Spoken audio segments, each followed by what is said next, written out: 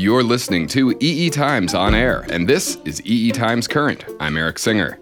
Welcome to Brains and Machines, a deep dive into neuromorphic engineering and biologically inspired technology. In this episode, EE Times regular Sunny Baines talks to Dr. Yulia Sandomierskaya, head of Cognitive Computing and Life Sciences Research Center at Zurich University of Applied Sciences. You'll find out about the role that dynamical systems theory plays in robotics, her work at Intel, and her ambitious goals in brain-inspired vision. But first, today's EE Times Current highlights.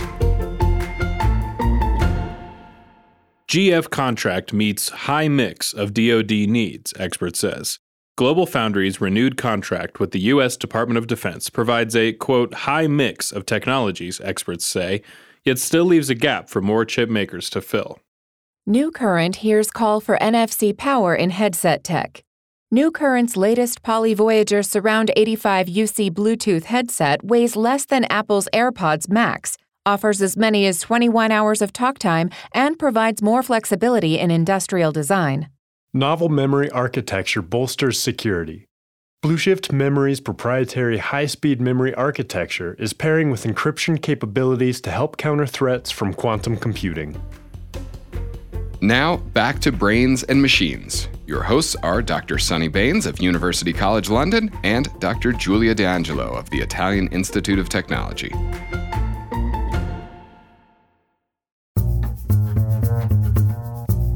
Welcome to Brains and Machines. I am Giulia D'Angelo. And I'm Sunny Baines. In today's episode, Sunny is talking robots with Dr. Yulia Sandomierskaya from Zurich University of Applied Sciences. After the interview, we will be talking to Ralph Etienne Cummings from Johns Hopkins University about the issues raised. Thanks, Giulia. Yulia became a pivotal figure in the neuromorphic community in Europe, having had roles both at Intel and the Institute of Neuroinformatics in Zurich. She's collaborated with many key researchers in the field through her work as application research lead working with Intel's Luihi technology, as well as developing many projects in her own team. There are links to her work and some of the specific papers we'll be discussing on our website. You can check them out at brainsandmachines.net. I sat down with Yulia at the Institute of Neuroinformatics when she was dropping off kit to go to this year's Telluride Neuromorphic Cognition Engineering Workshop. Yulia Sandomierskaya, welcome to Brains and Machines. I want to start, as I always do, by asking you, what's your technical background? How did you get involved with this field? Thank you, Sandy. It's my pleasure and honor to be on this podcast. My technical background started in Minsk with studies of physics. I did my diploma degree there and then moved to Germany as an exchange student first, and then finished my master's and did my PhD in Germany. My master's was in biophysics. As a physicist, I always had interest in biological systems as the most interesting ones. And I ran some protein dynamic simulations at that time. So that was also my acquaintance with computational biological sciences. And for my PhD, I moved in a neighboring institute in Bochum, which is called Institute of Neuroinformatics. And those were like gurus. They had big respect in the whole university. It was a very interdisciplinary institute, and they were doing research from neuroscience, wet neuroscience, experimental neuroscience, to theoretical, computational neuroscience and cognitive science, to robotics and neuronal network artificial intelligence, what we call artificial intelligence today.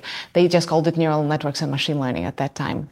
So I think my scientific and research maturation happened at that institute in this extremely interdisciplinary environment, the exciting people coming over every second week. So you worked with Gregor Schöner at Bochum. Can you talk about the work you did with him? Sure. Yeah, so Gregor Schöner was my PhD supervisor. He was leading a group that was called Embodied Cognition. So he, as a theoretician, was interested into origins of higher level cognition in humans, how our memory works, how language works, how our thinking works, and grounding models of that in what he called embodiment, so in sensory motor processes. And he was working closely with developmental psychologists who study emergence of cognition in babies, and doing that in a very rigorous mathematical way. So they would run experiments and then they would develop models, mathematical models, dynamical systems models, attractor dynamics in particular, that explain emergence of cognitive processes in babies. And then our group was applying these models into robots because it's embodied cognition. So if we just simulate the model on the computer, it's not enough to really test its validity in a closed sensory motor loop. So we would implement these models in a closed sensory motor loop in the robot. So my PhD was in this group between the two groups of theory of embodied cognition and robotics. And my particular bit in this story was seeing how sequences can be represented in attractor dynamics. Attractors are stable states of dynamics. Dynamics usually explains how some system evolves over time. So you can imagine a flow over time, flow of the state variable. And in some systems, there exist stable states where the system converges to some static state. It doesn't move anymore. And these states are called attractors. So they're just stable states of the dynamic variables describing the system. So if some perturbations kick the system out of this state, the forces in the system will drag it back into the attractor. So it attracts the state system. And these states, they not always correspond to being static, not moving. Because if you define your attractor in velocity space, then your attractor corresponds to moving with a certain speed in a certain direction. And the theory of attractor dynamics says that our neuronal dynamics is noisy, chaotic, it's constantly moving. But we have to fixate and focus on certain things once in a while. So when we perceive an object, we have to create a representation of this object in our minds that lasts for some time. And attractor dynamics says that your dynamics needs to be able to create attractor over the state. I'm perceiving red apple in a certain location and stabilize this state. For people who aren't used to these continuous systems, because we're both physicists, so they're natural for us, one way to think of this is that what's going on in the brain is almost like the weather, right? It's something that's dynamically, continuously changing over time. And an attractor could be like a storm that's settled in one place for a little while and isn't moving, just as a visual image sits with us for a while before we act on it. Would that be broadly a good analogy? That's a nice analogy. So the attractor is the stable whirlpool, if you want, that's created. And in theory, mathematically, it's created forever. So if you're an attractor, nothing will kick you out of this attractor. And my contribution during the PhD was to create a system that can destroy attractors so that you can move on to the next action, next thought, next percept. So that was this sequence generating model. It also had the component of learning sequences, like learning different behaviors, different skills, sequences of actions, sequences of cognitive acts, and then also organizing behavior in time in sequences of actions. And the sequences can be fixed, like in a dance. When you dial a telephone number, there's a fixed sequence, or they can be flexible. When you're making a coffee, then the order of actions can differ depending on the context, on the situation in which you're in. So we've done different types of sequences, learning different types of sequences using reinforcement learning, using learning by observation or imitation. So we also did action parsing. This is observing someone performing action sequences and then parsing them into individual actions. So understanding this whole temporal and sequential nature of behavior. So because you're working on these large, mathematically complex dynamical systems in your PhD, this is what gets you frustrated with conventional computers. Am I right? Correct. So at that time, we had an ambition to develop these dynamics using neuronal networks, neuronal principles. And that made them computationally heavy on conventional computers. GPUs helped a little bit, but not much, because these neural networks, they were highly recurrent. They were modular, so there were individual modules that were densely interconnected with recurrent connections. So their structure didn't really fit this architecture of a graphical processing unit. So running them in real time, what we needed for robotic applications, was difficult. We all were very interested in development of neuromorphic hardware, so hardware that supports neural network architectures and allows us to run them in real time with low power consumption. That's also important for embedded computing on a robot. So I got interested in working together with neuromorphic engineers. And my first contact with them was in 2007 at the Telluride workshop for neuromorphic engineering. engineering. That's when I came. There were first chips were there. They were mixed signal analog chips, very small at that time. I think we had 16 neurons, the device with 16 neurons. And we used these concepts of attractor dynamics. Another name for them is winner-take-all dynamics, because this is, in discrete neuronal terms, the connectivity structure that you need to establish in order to create these attractor networks. So we built little attractor networks and have shown detection instability, selection instability, have demonstrated the nice dynamical properties of this computational unit. We couldn't solve any challenging practical task with 16 neurons, but we've started to develop proof of concepts that first, the attractor dynamics is a useful framework for neuromorphic computing, and that neuromorphic computing, if it will scale up and develop further, could also support our large architectures. So that was your first Telluride. And then how did you continue your involvement within the field? So for a couple of years, our involvement with neuromorphic computing was on the level of discussions. I would participate in Capocaccia workshop and in Telluride workshop, and each time we would develop small proof of concept architectures on hardware or also without hardware. So in one Telluride, I think we defined part of the workshop, and there we just run our neuronal models. They were pretty large-scale models. I think it was going in the direction of grounding spatial language, and we didn't put them on hardware at the workshop there, but we discussed like future possibilities of that. So we tried to move towards each other, and then tried to join INI, I think in 2011 after finishing my PhD. And that didn't work out just for practical considerations. So we continued just interacting through the workshops, meetings, conferences. And I joined INI in 2015 with the Marie Curie Fellowship position. And I was very successful with getting grants because the topic was exciting. So my vision was to use neuromorphic hardware developed at INI, mixed signal devices, which by that time grew in size. So my favorite device had 256 analog neurons with all-to-all connectivity that gave us some flexibility with the architectures and with a set of plastic connections. So this device supported learning on chip, which was an important aspect for me because this continually, constantly learning and adapting systems is what I thought is required for robotic applications of this technology. And then there was also a Dynams chip at that time already, which had 4,000 neurons, huge for VLSI type of neuromorphic devices. So my idea was to put these devices on robot and to demonstrate that with the right programming framework, this attractor dynamics, even with the noisy analog hardware, with mismatch and so on, you can actually produce behavior in the real world and control the robot. So in my group, we would develop like small sandbox-like architectures controlling robotic vehicles with dynamic vision sensor. And then we had little pushbot robots, they were called. And we would implement something like a Breitenbeck vehicle. So very simple architecture that allowed the robot to follow targets and avoid obstacles.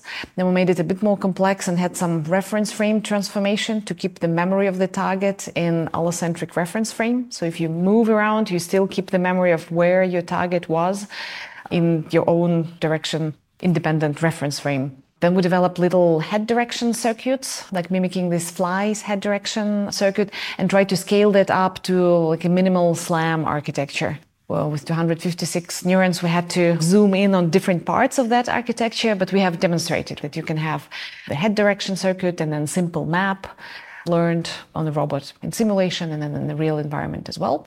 Then we also had a little drone project where we have implemented low-cost giant motion detection neuron. It's a neuron that can detect looming stimulus. So we had 4 such detectors for 4 quadrants in the visual field so that the drone could avoid looming obstacle. So for all of these different robotic applications, you must have been developing some kind of programming framework. Can you tell us a little bit about that work?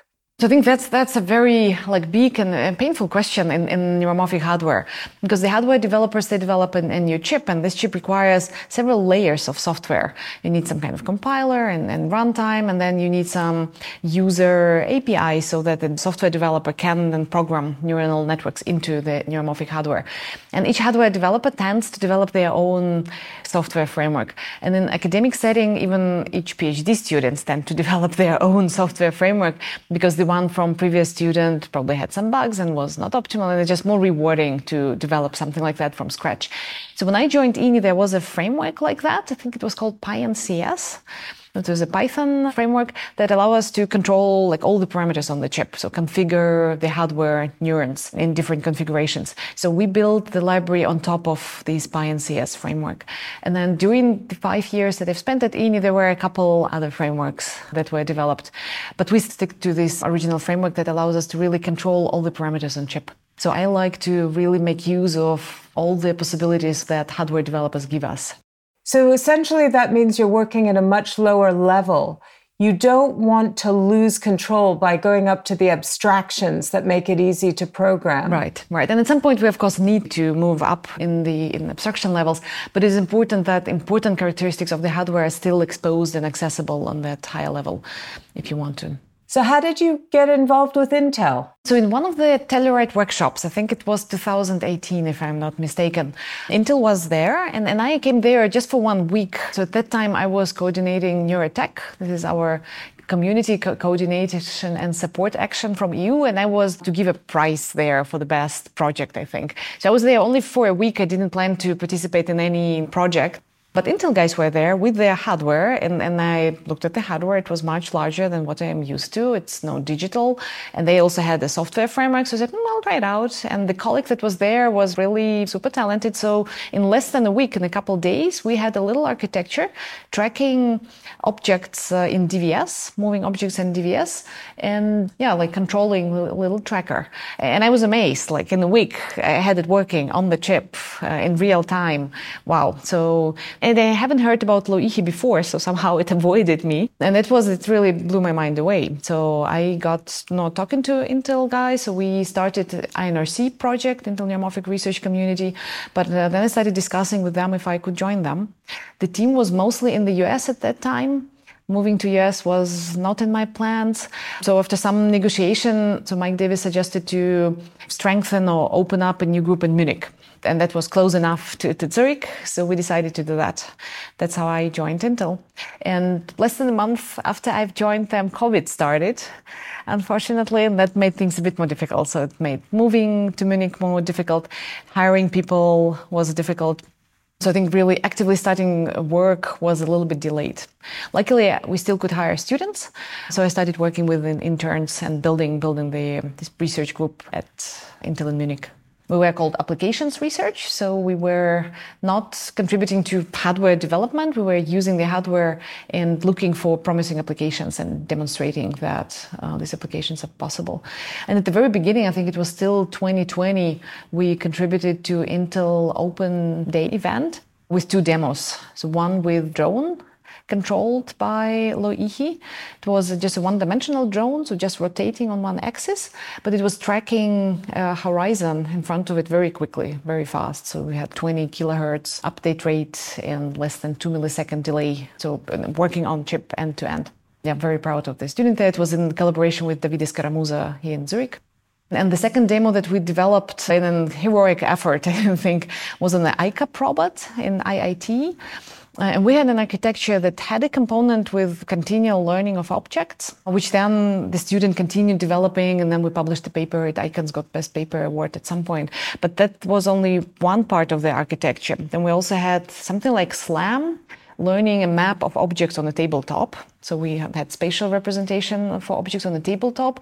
And then we had the neuronal state machine that would control the interaction between the robot and the human. So the robot will look at an object, not recognize it, detect that, and ask human, what is it? I don't know this object, and we'll hear the answer of the human, we'll try to learn this object, then look for another object, not recognize it, learn it again, then look back to the old object, recognize it, oh, I think it's a cup. And then the user could correct it. No, that's not a cup. And then the robot would relearn it. So in a couple months, we put together this architecture on Loihi. Most of it on Loihi. We had some components like attention was still running on the computer. And it was COVID times, so no travel. But no, I jumped in my car and went to Italy a couple times to make the demo work.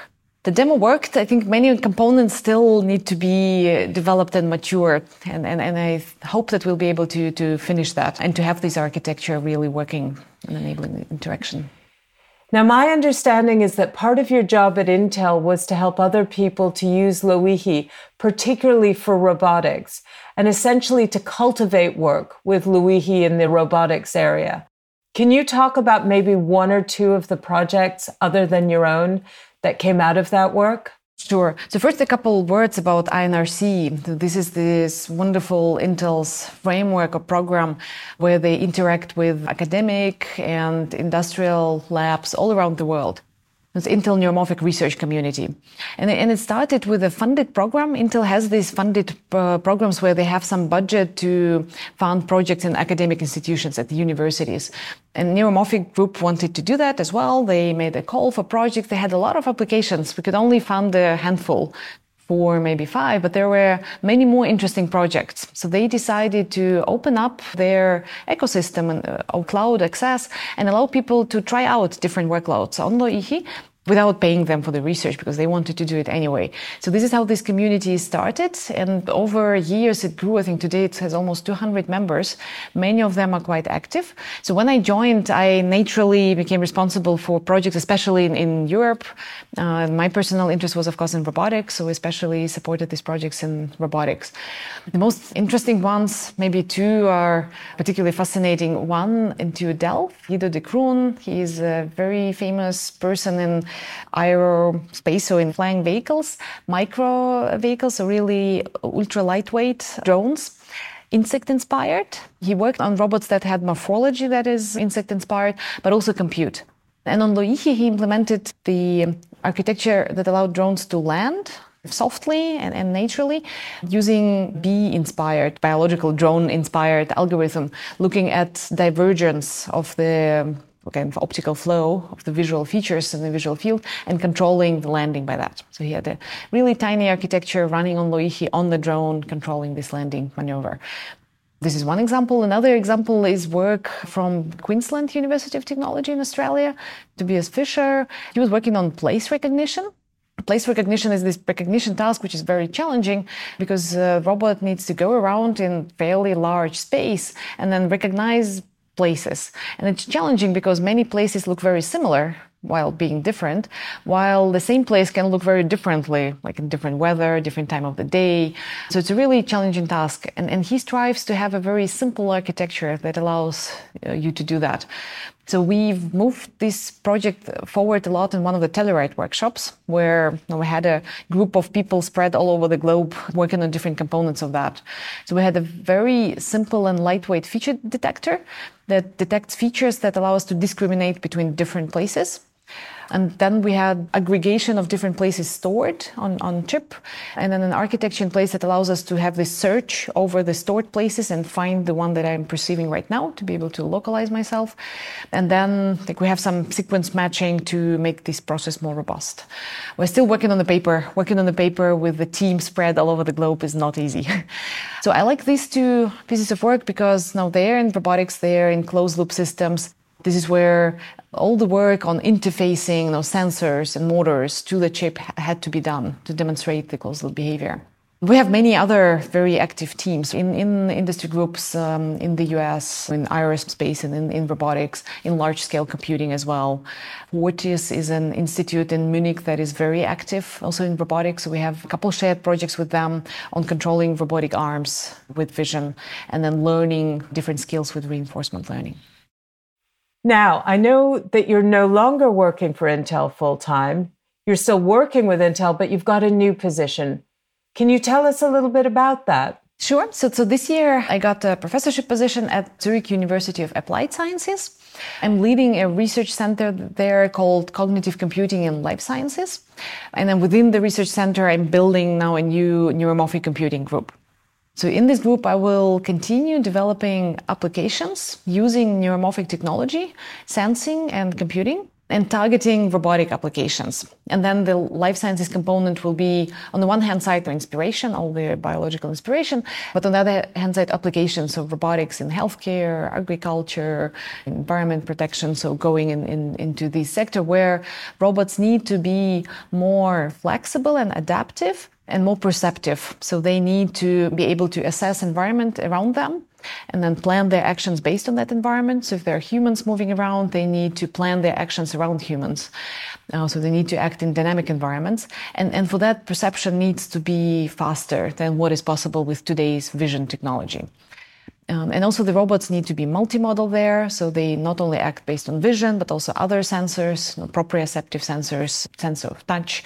So we aim to create these very heterogeneous systems that use event-based computing principles, because you cannot sample with the right frequency all these different modalities. Some need higher sampling rates, others need lower sampling rates, and in many cases there's no meaningful sampling rates at all, but event-driven computing is what makes sense. So my goal is multifaceted. So we start with sensing technology. So we want to develop a more advanced smart camera that is able to analyze environment in terms of present objects, their 3D positions and orientations.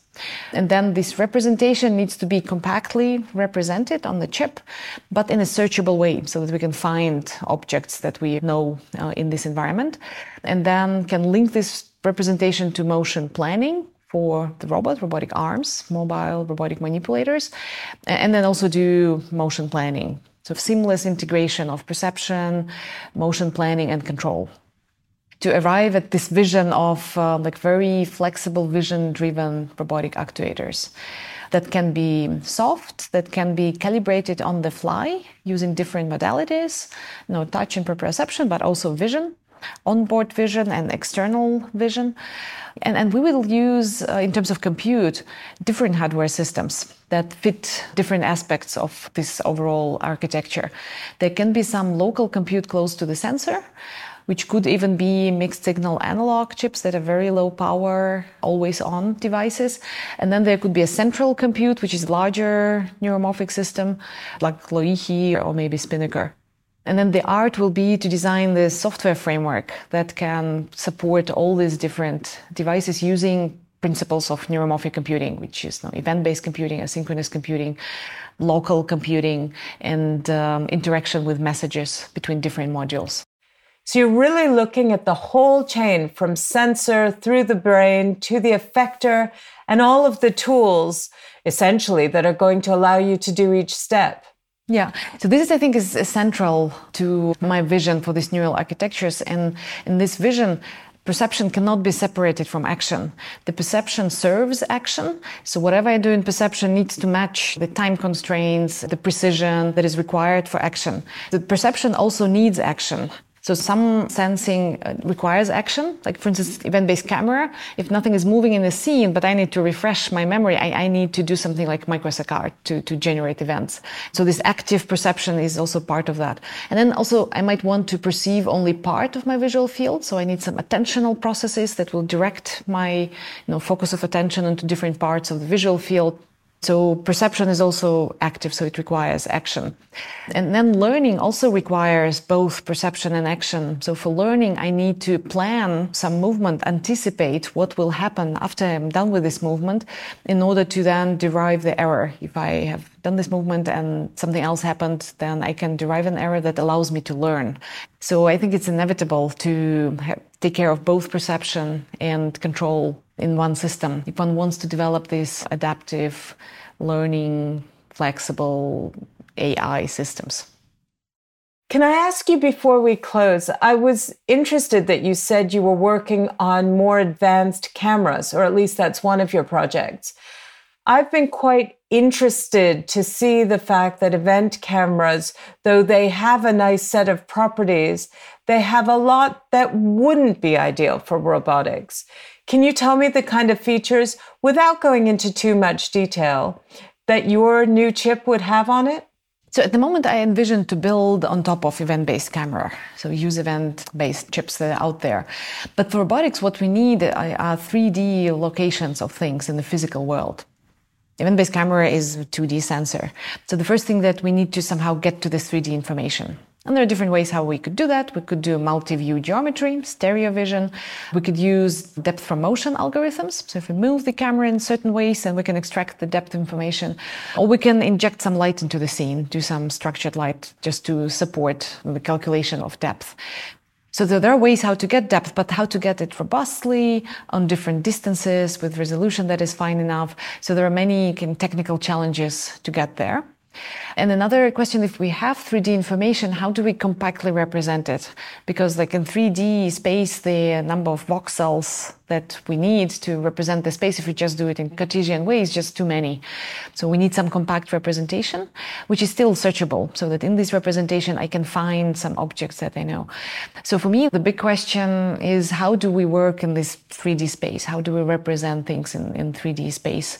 Because this 3D spatial information is what is needed for robotics, less than just labels that describe a picture. And also 3D information requires calibration. If I have multi-view geometry, I need to constantly make sure that the alignment of my cameras is how I expect it to be.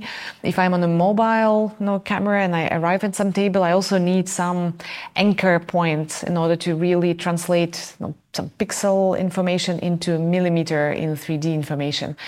And this calibration needs to be updated and checked once in a while. So this consistency check is something that needs to run in the background all the time. And this is, I think, a very fundamental computation that our cortex is constantly doing, this consistency check in time. Does what I expect happen or not? And in space. So do all the features, all the channels of information that I have, are they aligning all the time? So I think it's a kind of nice field where one requires this brain-inspired algorithms or mechanisms, and where one could try them out and test them. Yulia Sandomirskaya, thanks for coming on to Brains and Machines. And I hope that we can have you back in a couple of years to talk about the work that you're doing in your new job. Thank you so much. Thanks, Sunny. Yulia has done such a lot. It was really interesting to hear her story, particularly related to Gregor Schooner. For more about Yulia's work, please go to brainsandmachines.net. Now, we welcome back our regular commentator, Professor Ralph Etienne Cummings from Johns Hopkins University. Hi, Sunny. Hi, Julia. Good to see you. One thing that I'd like straight to ask to Ralph is exactly related with embodiment in vision. So Kevin Garrigan is a psychologist who proposed the sensory motor contingency theory.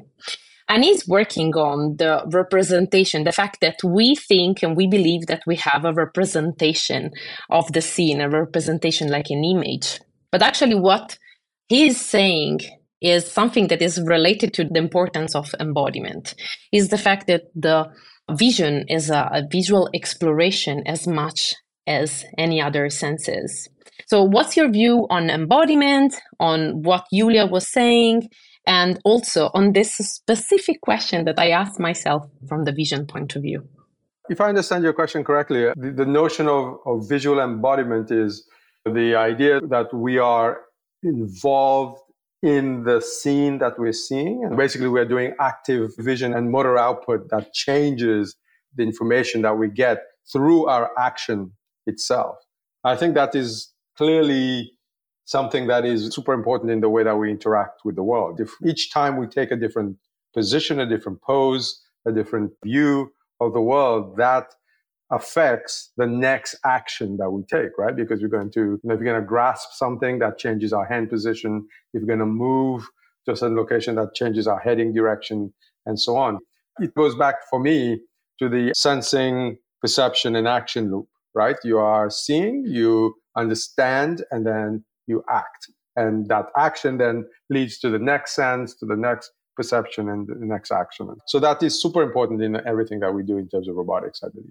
I wanted to throw something in on this. One of the reasons I find Yulia's work so profound is that I think the dynamical systems stuff that she works with, which comes from Gregor Schooner, I think it's very important because it gives us the idea that the brain, the body, is part of an evolving physical system. And of course, Yulia is another physicist, as we've discussed in previous episodes, a lot of us physicists around. But that idea that we're an evolving physical system, we have internal dynamic attractors that keep us doing one thing and move us on to doing the next thing. But as all fractal, chaotic systems can be easily bumped out and moved on when the right set of stimuli come along. And I think that's very deep. And it's one of the things that we've discussed in the past about embodiment is this idea that it's not just about a Turing machine.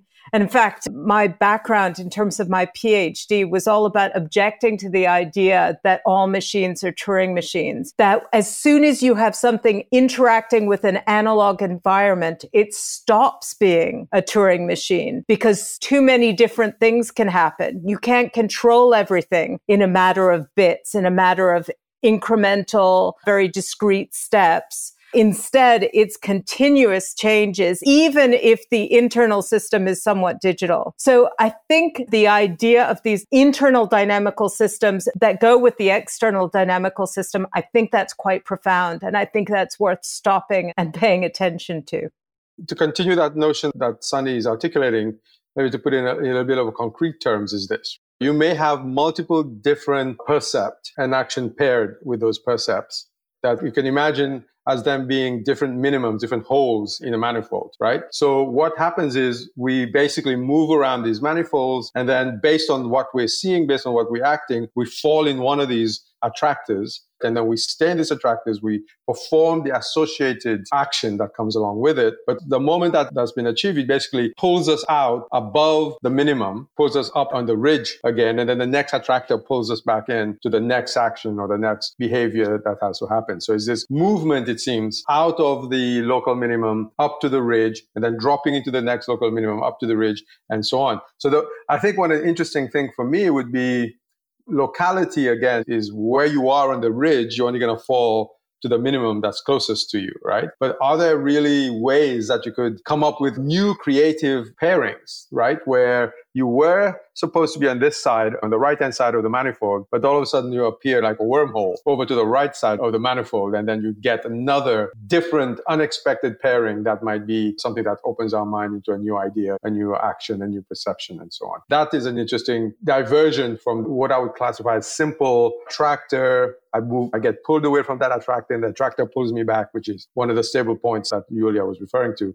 But to have creativity as well as being part of that notion of being able to jump to a different part of the manifold. So actually, this brings me to the one of the questions that I had. What she's doing is an heroic effort of making a robot to do everything that is needed to actually react to external stimuli in the scene. She's talking about depth, she's talking about attention, she's talking about like perception, not just vision, but also touch, also the multimodal sources of information that you need to merge. And then you need to understand what to prioritize. It's still the same problem. So I think unless she will define in each environment a specific task, this problem is too big to be solved in one go. But she's a tremendous scientist, so I think she will know better than me how to deal with it. I strongly think that she will probably break it into different problems, and then one day we will understand how to merge these things together and to understand, to prioritize the actions and the decision making in the go. I'm very interested in the chain of technology and whether we're, for instance, sticking entirely with neuromorphic sensors and then going into neuromorphic processors or some other kinds of processors, and how that chain looks and where you're changing from one mode to another, if that makes sense, one mode of representation to another. And one of the things that we talked about at Telluride was the fact that she feels that at least for the foreseeable future, that is not homogeneous. So it's not one problem. Just as you say, Julia, it's not one problem. It's lots of small problems, and that you're going to think of it as being modular. All of these little pieces that are the best to do that part of the job at a particular time. And then maybe as things go on, the language that all of these things speak will harmonize a little bit. But certainly in the short to medium term, she sees it as being lots of little optimization tasks, right? What is the best sensor? What is the best processor? What is the best thing to do sensor action coordination? These may all be very different kinds of modules and technologies. So I think we've seen that trajectory moving forward since probably the late 90s, early 2000s. So if you think about even the walking robots that, for example, Anthony Lewis did, where you have particular movement actions influenced by the obstacles in which it collides and which pulls the dynamical system away from its nice limit cycle, pulls it a different direction. And then as it passes, as it gets over that obstacle, then it goes back to maintaining walking. So this is an embodiment of a dynamical system that is particularly useful for walking. And this was purely robotics, right? Purely looking at the robotical system. And then you step forward to mid-2010s, and then we started thinking about, okay, how do you use that to restore locomotion in a person with paralysis? So then you go back and now you think about the circuits in the spinal cord and construct essentially these attractor networks with half-centered oscillators, with inputs coming in from outside, with the different touch and extension and pressure sensors. And that is what maintains the limit cycles. And again, now when a person does not have the ability to walk, then you provide inputs that would be the same as the downward input that would have been coming from the brain if there was no spinal cord injury, right? And that basically moves the dynamical system from different minimums and brings it back and gets the action that is required for moving the limb from one place to the other and so on.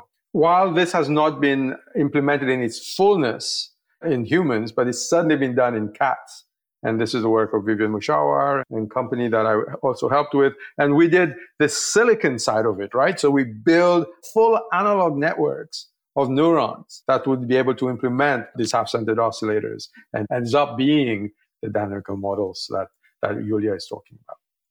So what I wanted to say is I love all that stuff. And I've written for EE Times about that particular work that you just talked about. But along with all of that more scientific CPG work, and I'm saying that in contrast to what I'm about to talk about, Mark Tilden did a lot of work which was less scientific only in the sense that, it was less explainable. My recollection when he used to be part of the community back in the day is everyone said it is amazing what he can do with robots, but nobody really understands how it works. And if you ask Mark, he can't quite tell you, but he can make one and he can help you to make one. Is that about accurate?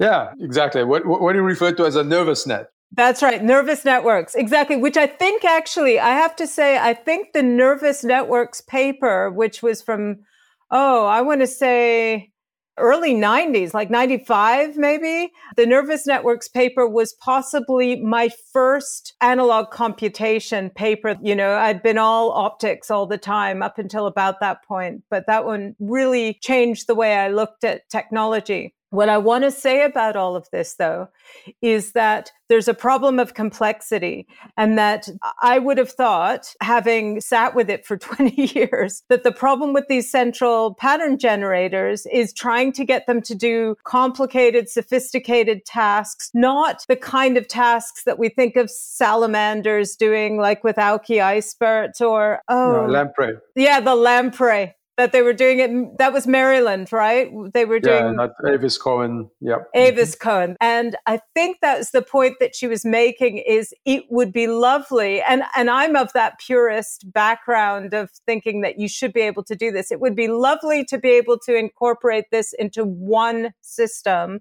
where all of the things are just happening physically like dominoes being knocked over, where one thing causes another. But how do you create a system that complicated that will do all of the things that you want? That's what I was trying to get at. So I would argue that it's not as simple as we say, as being articulated. You look at the networks in a cat spine that's responsible for muscular contraction and extension and so on during walking. And it's big percentages of the spinal cord, right? It's not 2 cells here and there, right? So that complexity is represented along just the network complexity itself. However, I do agree with you that ultimately that is controlling a particular part of a complex system, which basically says, I want to get from this part of the room to the other while stepping over these objects in my way. So that requires vision, requires planning, requires mapping, requires all of these steps. And then, of course, as you go along, each time you take a step, your dynamical system moves for a different location. And you got to either bring it back to just walking until you get to that obstacle where you go to a different space in the manifold and you implement that space and you come back, or something to that effect, right? But something has to be able to pull the point of attractor in different locations so that your desired movement, desired activity, desired outcome is actually achieved. And that's the hard part, right? Is whatever that desired outcome is. Yeah. Exactly. And we do need this idea of hierarchy and there being different kinds of systems and those systems being optimized in different ways. And maybe we have central pattern generators here, but we're using large language models over there, starting to understand and get to grips with how they all fit together. I think that idea of heterogeneity is really good. And it's the way technology works, right? It's the way mainstream technology works. But I think we always have to be thinking on the neuromorphic side about how we plug into what's already there and how we make ourselves digestible to the big wide world of technology. The fact that this is EE Times, so they're interested in the hardware, in the electronics, and so on. And the fact that she's thinking about how to implement all of this on a physical platform like Loihi, like Dynapse, yeah. The stuff from Zurich or the stuff that we've done here at Hopkins. I mean, that makes it a real system that takes advantage of the electronics at hand. And then now, as we move forward and we get into Ristas, we get into other types of computation platforms, right? Can the algorithms or can the ideas, such as, like we say, the dynamical systems, can they map easier to other implementation of neural systems? Can it be more easily mapped onto that? And then you take it to even one step further, which is when you bring in living tissue, because those dynamics exist there as well, right? That relationship between an artificial system and a living system working together in conjunction in order to move the stable point as needed in order to achieve a task that you want. So I think there's a lot of really rich stuff that Julia is doing that brings in all sensors, all actions, and then all that layer of how do you make that translation from action to sensing to action and looping back on itself. Yeah, and I think this is a gigantic effort in a gigantic problem, which I do like to see that will be solved. Also because she mentioned that we have many frameworks. I do agree. We have too many frameworks in terms of software and hardware. And she talked hardly also about depth estimation. And I worked with depth estimation using the Mar and Poggio cooperative stereo matching model. And it's a gigantic effort there too, because you need to take into consideration that if you want to bring this into the reality of the games, so into the hardware problem, it will be difficult because of the scalability of the hardware. That is actually what she mentioned, right? So it's a big effort. Yeah, then certainly. And she mentioned all the different ways through which depth can be computed. But there's yet another layer on top of that. And this is a subject of a recent paper, which is to do with how does attention play a role in depth? So we talked about attention as being a gate. Now we pay attention to some things that are closer to us, things that are farther from us. Maybe we don't, unless it's coming directly at our head or something. But how do you take advantage of all those kinds of things and put that in the model as well? So yes, it's a big problem, as you indicated. I think that's a great place to stop it for today. Thanks, Sunny, for another great interview, and Ralph for your insightful comments. In our next episode, Sunny will be taking a break from interviewing, and I will be talking to Professor Guillermo Gallego from the Technical University of Berlin, exploring the world of event-driven cameras. As usual, we hope you will join us then. That brings another episode of EE Times Current to a close. Thank you for listening, and thanks to our guest, Dr. Julia Sandarmiskaya of the University of Zurich. EE Times Current is available through the major podcast platforms, but if you reach us at our website, eetimes.com, you'll find a transcript of this episode. EE Times Current is produced by EE Times. It was engineered by Alex Hawley at Coop Studios in Boulder, Colorado. The segment producer was Stephanie Munoz. I'm Eric Singer. Thanks for listening.